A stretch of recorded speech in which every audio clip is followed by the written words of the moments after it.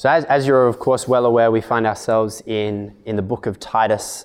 I've had the blessed privilege in times past to preach through the book of Titus in the Cooma Church, which we're somewhat associated with, at least in relationship of a few of us.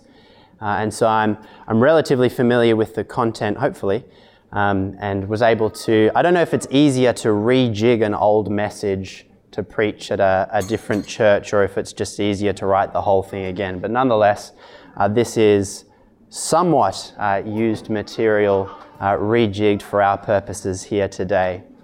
But Tom and I, when we first met and discussed about preaching through the book of Titus, he asked me if I'd preach through Titus chapter 2. And as I say, being relatively familiar with the content, I said, yes, the chapter that speaks about wives and submission and all that good stuff. Great, thank you, brother. Very good. I'll take that one. Good one.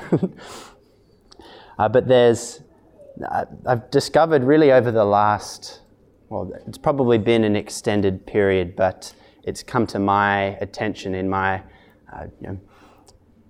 it's been brought to my attention just in the course of events that I have a great passion for the family unit, and hence the roles that exist within that.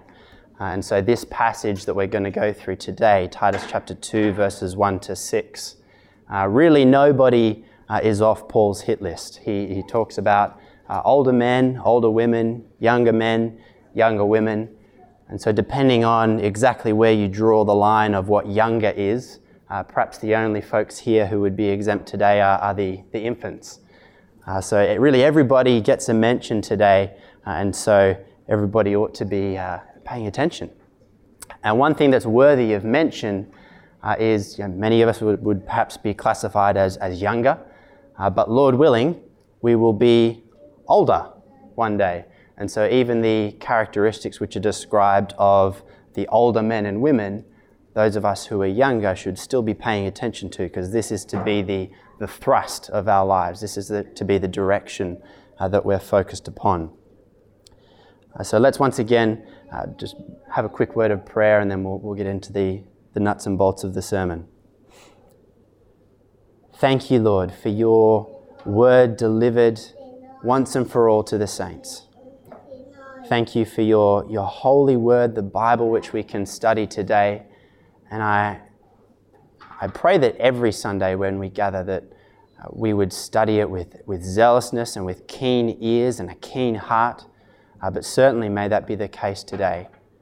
I pray that you would bless me as I speak, not that I would be some eloquent orator, but certainly that the words that I say would be clearly spoken so that your people might clearly receive them. Get me, as it were, out of the way, and may you just speak through me to your people. And I ask it in Jesus' name. Amen.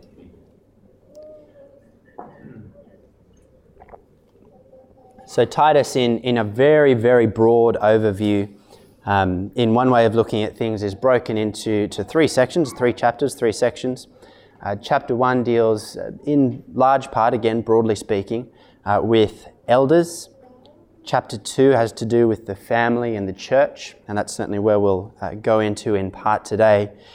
And chapter 3 is sort of to do with doing good in the world, and a bit more on the church and just a general discussion of things.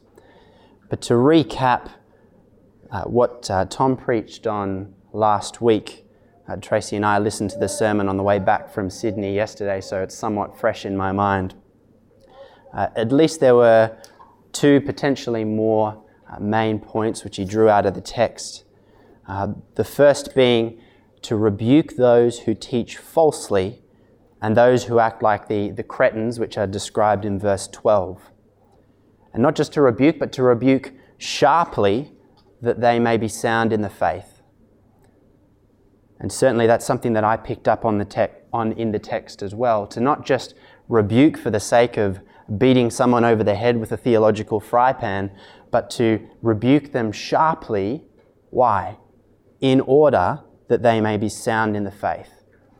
And if ever we find ourselves in that position of bringing a word of rebuke against someone, it ought to be that the person be sound in the faith, not just for exercising some sort of supposed spiritual authority or whatever else we might think that we have, but we rebuke in order to love the one we're rebuking, that they may be sound in the faith. And in the Cretan or the Cretan context, in order that these false teachers would stop in their false teaching and be good and right teachers. And secondly, there was good discussion of, to the pure, all things are pure, but to the defiled and unbelieving, nothing is pure. And it's in some ways a tricky passage to interpret, but at least what I took from it was that to those who have had their hearts, their consciences, and their lives washed by God, what they put their hand to, or the general thrust of their lives, is pure. And this is because God has purified the whole of their lives in general, and so what they then put themselves towards, what they put their hand to, will be pure. Doesn't mean that unlawful acts then all of a sudden become lawful acts, but the general thrust of this purified person's life will be pure. And the opposite is true of the unregenerate. So I want to read through where Tom started from in verse 12 of chapter 1, and we'll read right through to chapter 2, verse 6, which will, verses 1 to 6 of chapter 2 will be our text for today. So Titus chapter 1, verse 12. One of the Cretans, a prophet of their own, said, "Cretans are always liars, evil beasts, lazy gluttons. This testimony is true, therefore rebuke them sharply that they may be sound in the faith, not devoting themselves to Jewish myths and the commands of people who turn away from the truth. To the pure, all things are pure, but to the defiled and unbelieving, nothing is pure. But both their minds and their consciences are defiled. They profess to know God, but they deny him by their works. They are detestable, disobedient, unfit for any good work." And our text for the day. "But as for you, teach what accords with sound doctrine. Older men are to be sober-minded, dignified, self-controlled, and sound in faith, in love, and in steadfastness. Older women likewise are to be reverent in behavior, not slanderers or slaves to much wine. They are to teach what is good, and so train the young women to love their husbands and children, to be self-controlled, pure, working at home, kind and submissive to their own husbands, that the word of God may not be reviled. Likewise urge the younger men to be self-controlled." Previously, in looking at the text, and specifically verse 1, I thought that maybe the folks who put in the chapter numbers and the verse numbers had made a little bit of a mistake, because "but as for you, teach what accords with sound doctrine" seems to relate more to what Paul has discussed in chapter 1. But in looking at the text afresh, I see that verse 1 of chapter 2 and verse 15 sort of form bookends of the same chapter and of the same subject. So verse 1, "But as for you, teach what accords with sound doctrine." Skipping right over to verse 15, "Declare these things, exhort and rebuke with all authority, let no one disregard you." So the teaching according to sound doctrine spoken of in verse 1 is indeed these things spoken about in verse 15. So we see that Paul starts with one thought and he finishes with another, forming a sort of bookend summary of both sides of the chapter. But as for the meaning of the verse itself, Paul exhorts Titus to not be like the insubordinate, empty talkers and deceivers, the circumcision party or the Cretans, but to teach what accords with sound doctrine. And the rest of the chapter, verses 2 to 14, goes on to lay out what that looks like, at least in part. But as I mentioned in introduction, nobody is out of Paul's crosshairs in this chapter, so older men are first on the hit list, as it were. And again, as I've thought through these verses, it occurs to me that in this particular congregation, we have, in large part, a relatively small age group of folks who come to attend. And so Paul's going to go on to say, especially he names to younger women, but the same is true of younger men, that they should seek those who are older in order to gain wisdom from them. And he commands the older women and the older men to teach good things to those who are younger.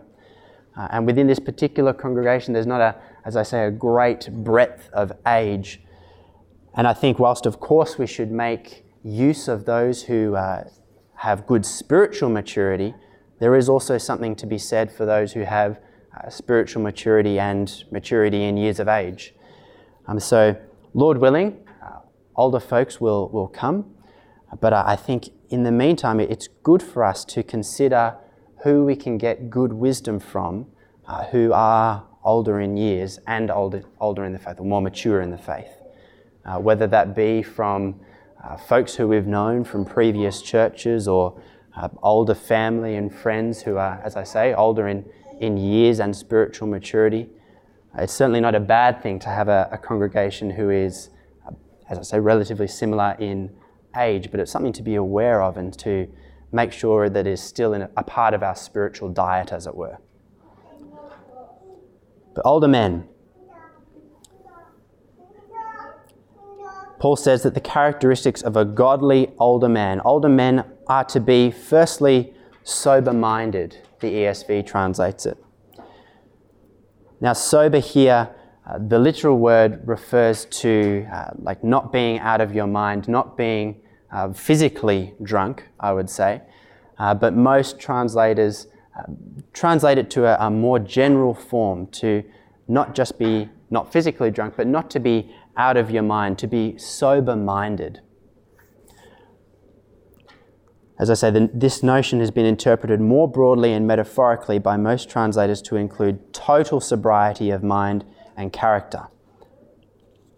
Secondly, to be dignified. Philippians 4:8 uses the same word, where it says, "Finally, brothers, whatever is true and whatever is honourable or honest."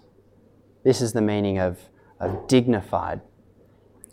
And a synonym of the same word is venerable, which the reliable Google dictionary informs me is accorded a great deal of respect, especially because of age, wisdom, or character. Now pause that for a second there and consider, is this younger men, older men, and really everybody, is that the thrust of your life? Will you be a person who is worthy of being accorded a great deal of respect because of age, wisdom, or character? I think it's really a high calling to be someone who can be described as that. And older men are to be self-controlled. They are to be sound in faith, in love, and in steadfastness. Faith, these older men are to be godly examples, people who have lived out gospel truth for years on end, and who others can then look to and say, this is the kind of example that I want to follow. This is the kind of person who I need to be in Christ. And younger men, once again, let that be a challenge to you, that if you, Lord willing, are to be older one day, this is to be the thrust of your life now. This is to be the thrust of my life now.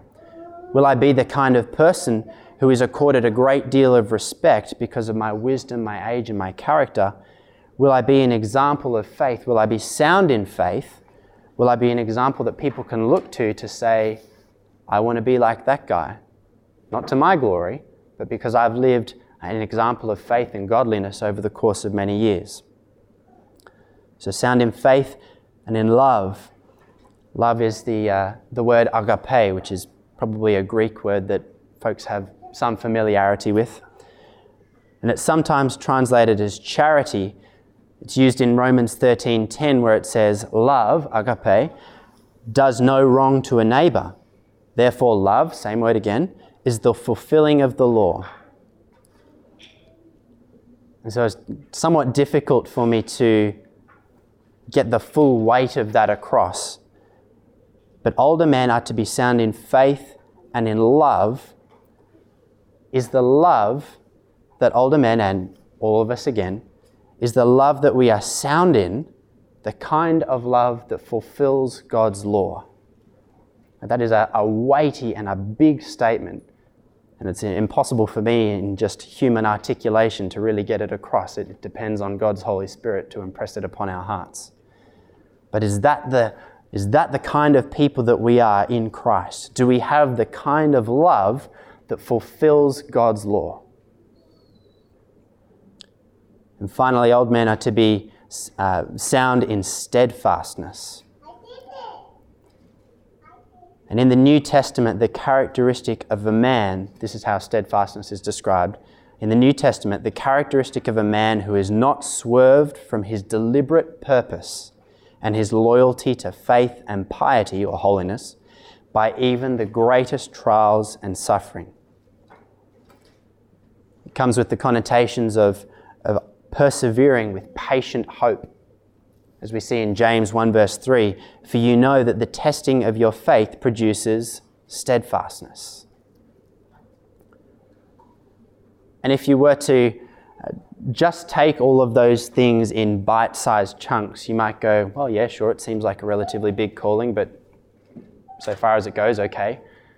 But all of these characteristics are what older men are called to be.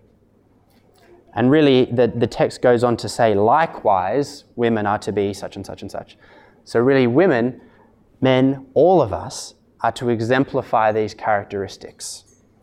We're to be sound in faith, in love, the kind of love that fulfills the law, and in steadfastness, the kind of people who will pursue Christ regardless of any circumstances in the world, regardless of any circumstances in our lives, and that we will never be swerved from that course. And so to speak to younger men once again, do these characteristics define you? Sober-minded, dignified, self-controlled, sound in faith, love, and steadfastness. Are these things the direction of your life? And in order to aid us in our practical application of this, I would exhort you later in the day, during the week, whatever it might be, to look at what, no matter whether you're the older woman, the younger woman, the older man, the younger man, to look at the characteristics which Paul says that these people ought to be, and consider how this weighs up against your own life. Are these the characteristics that define you? Is it the direction you are going? And as I've said before, and I'll say it again, I'm sure, I don't mean that just to be a beat across the head with a theological fry pan. I hope that these things are the direction of your life. But where these characteristics are wanting, pray, seek that these things would be applied more readily in your life. So there's older men. Older women, likewise, are to be reverent in behavior, not slanderers or slaves to much wine. This reverence is not simply reverence for reverence sake, sitting in the corner with hands upheld, looking all holy and pious, but it denotes a holiness and a reverence unto God. The King James says that they be in behavior as becometh holiness. And that holiness is befitting men, places, actions, or sacred things to God. So you could take the concept and describe it like this. And again, this is a huge challenge to all of us. Older women and all of us ought to act in such a way that is fitting for someone in God's very presence. Imagine like this, if you had Jesus, again, who we contemplated in the opening of the service, if we had Jesus, the creator of the whole world, the one who is perfect, the one who died for our sin, who rose again, who is Lord over all, if we had him beside us in every day, following us like a shadow, would our actions, our thoughts, and our meditations be pleasing to him? This is the kind of reverence that older ladies are called to. They are to be reverent. They are not to be slanderers. Look, I like to mention Greek partly because it interests me, although I'm sure I'll get it wrong on occasion. But not slanderers is the words me diabolos. And the diabolos, you can hear in it diablo, which is where we get our word devil. And it means false accusers, slanderers, gossips, accusers. So don't be like the devil is probably a pretty good notion for us all. But that diabolos is accusers. It's used scripture-wide or New Testament-wide to refer to the devil. Don't be like the devil. Don't be a false accuser. As a Christian, we ought to love and promote truth and good thinking of our neighbour, not give out to the slander and evil thinking that comes more naturally. And that's perhaps a subjective aside. I don't know about you guys, but I feel subjectively better when I speak well of people as opposed to when I falsely accuse or when I bring people down. So even from a selfish subjective perspective, it makes more sense to speak well of people than to bring them down, than to accuse, than to gossip. And hopefully you'll take this in the way that it's meant, and I mean it humbly. But men are not exempt from such things. Men are not exempt from being slanderers or gossips or whatever else. But could I put it to you that perhaps ladies are more naturally inclined to these characteristics? And maybe that is why Paul mentions it of ladies. Again, most of these characteristics are rightly being applied to all of us, but maybe why Paul mentions it specifically of ladies and not in the list of gents. Indeed, in my own working role, it's very easy to become a gossip, to become one who slanders others. So I personally need to apply that characteristic. But could I exhort ladies to soberly consider that? And lastly, ladies are not to be slaves to much wine. So in your wine consumption, or really consumption of anything, if you can't say that you are consuming it to the glory of God, then there's a problem. Again, with Jesus beside us right here, in that reverence that we spoke about as the first characteristic, if Jesus would not approve, then it ought not to be something that we would do. But inasmuch as we live chaste lives in accordance with God's commands, just like Tom prayed before, we will know true joy. So to obey God is really to know true joy and not to be unduly restricted. The last part of verse 3 to verse 5 talks about older ladies teaching younger women. And it says they are to teach what is good and so train the young women to love their husbands and children, to be self-controlled, pure, working at home, kind and submissive to their own husbands, that the word of God may not be reviled. So Paul shows what older women should teach younger women, and hence what younger women should be like. And perhaps it's obvious, but if an older lady is to be teaching this to a younger lady, then the older lady probably needs to have these things under her belt already. So these need to be characteristics that apply to the older lady. And as I said before, I have a particular passion for the family unit. I think the doctrines of complementarianism, of the difference between ladies and gents being equal in value but different in roles, I think these things are beautiful. And I wish that I could articulate that to you and get across all of my passion about that to you. I'm totally reliant upon the Holy Spirit, so I hope that what I have to say in these coming verses comes across in the way that it's written, really. I hope that that's the message which is imparted to you. But the concept should be one that is exciting, regardless of whether you're a lady or a man. The thought of being discipled by those who are older in age and in wisdom, in order that these characteristics would be put into you, in order that they would similarly produce good fruit in you, ought to be something which is exciting. And I know something which in my own life, and I think in the life of some others, we've craved and perhaps not had the joy of that coming to fruition. So let this congregation be one who is ready, whether it be in age or just in spiritual maturity or in an area of a particular gift, let this congregation be one where we are ready to teach one another, to bless one another, to lift one another up in in areas where we have been gifted. So in teaching what is good, from the older lady to the younger lady, the result is that the young women will learn to love their husbands and children, be self-controlled, pure, work at home, be kind, submissive to their own husbands, and that the word of God may not be reviled. This is where Paul's heading to, and something that we'll hit on a bit more in the next message. But all of this is in order that the word of God may not be reviled. Turn with me, if you will, to Proverbs 31. And I want to pick on for a little bit this working at home business. So does this mean that a woman can never do anything apart from cook, clean, and take care of the children, only do things within the home? I'm enjoying that pregnant pause.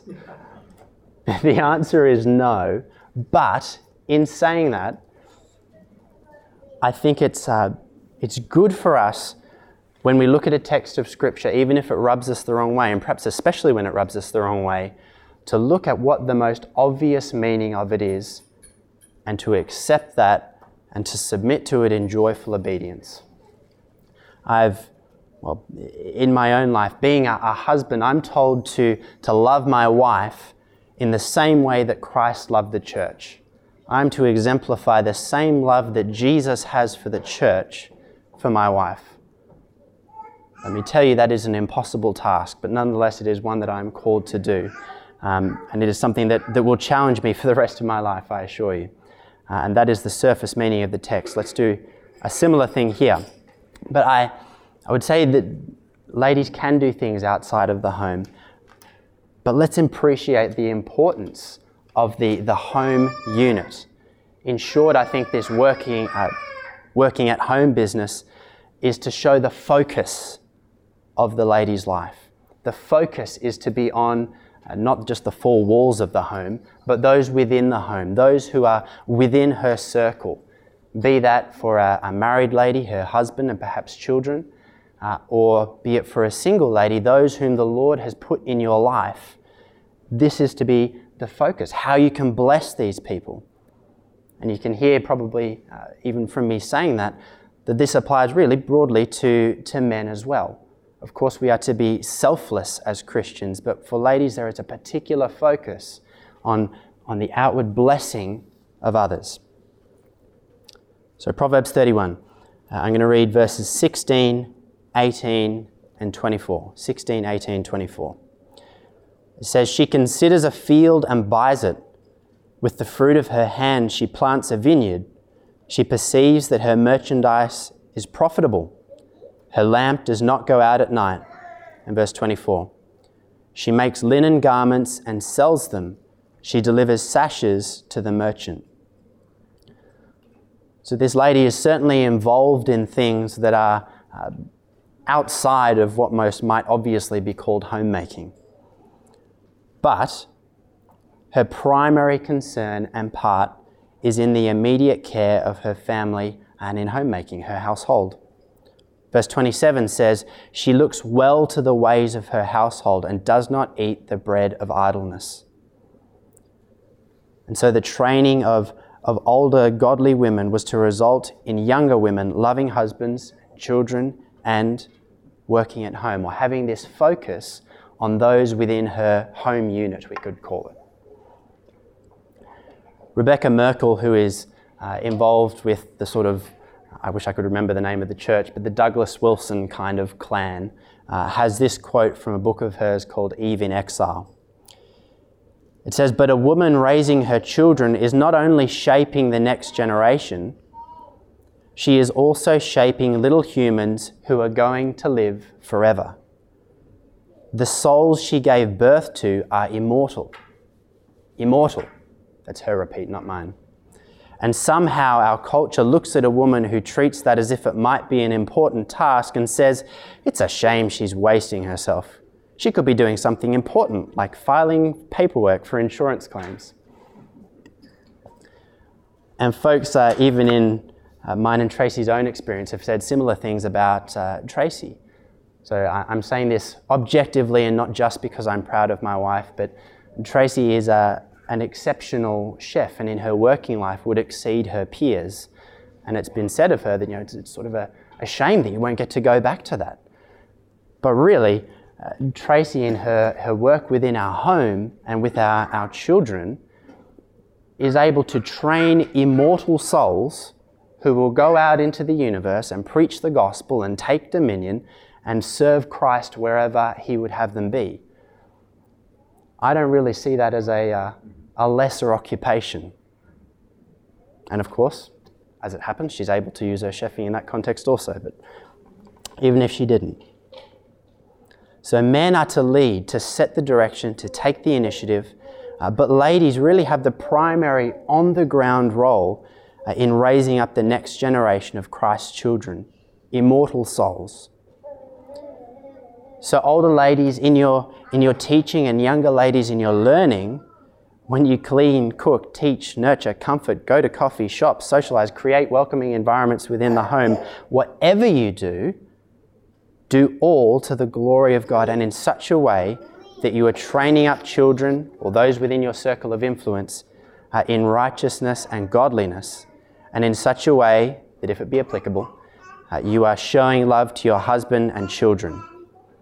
Foster an environment where godliness can flourish. Make the whole of life a living, breathing sermon. A living, breathing sermon or lesson on godliness. Sometimes ladies are upset because the pulpit is not a place that God has designated for them, but I would say that ladies have potentially even more opportunity to influence others when pursuing this kind of role than someone who stands behind a pulpit for a few hours on a Sunday. I didn't get that. Could you try? How embarrassing. Deuteronomy 6 verse 7 says, "You shall teach them diligently the commands of God to your children, and shall talk of them when you sit in your house, and when you walk by the way, and when you lie down, and when you rise. And know that the Lord will help you as you seek to do this and request his hand." So I say, as opposed to what the world would say, I say praise God for the glory of womanhood. And I think that what the world has made of it is a blasphemous, terrible, terrible thing. So may we be among those who support this properly and who have an appropriate love and support of godly women.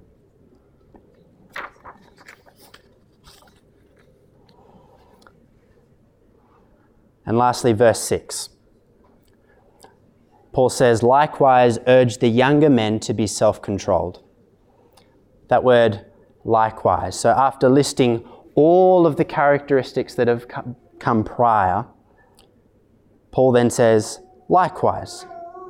So it's as if he's saying, after the same manner. So as all these things that have followed previously, get the younger men to be self-controlled. So really, it's not just that younger men have to be self-controlled, but the younger men have to assume all of the characteristics that have come beforehand.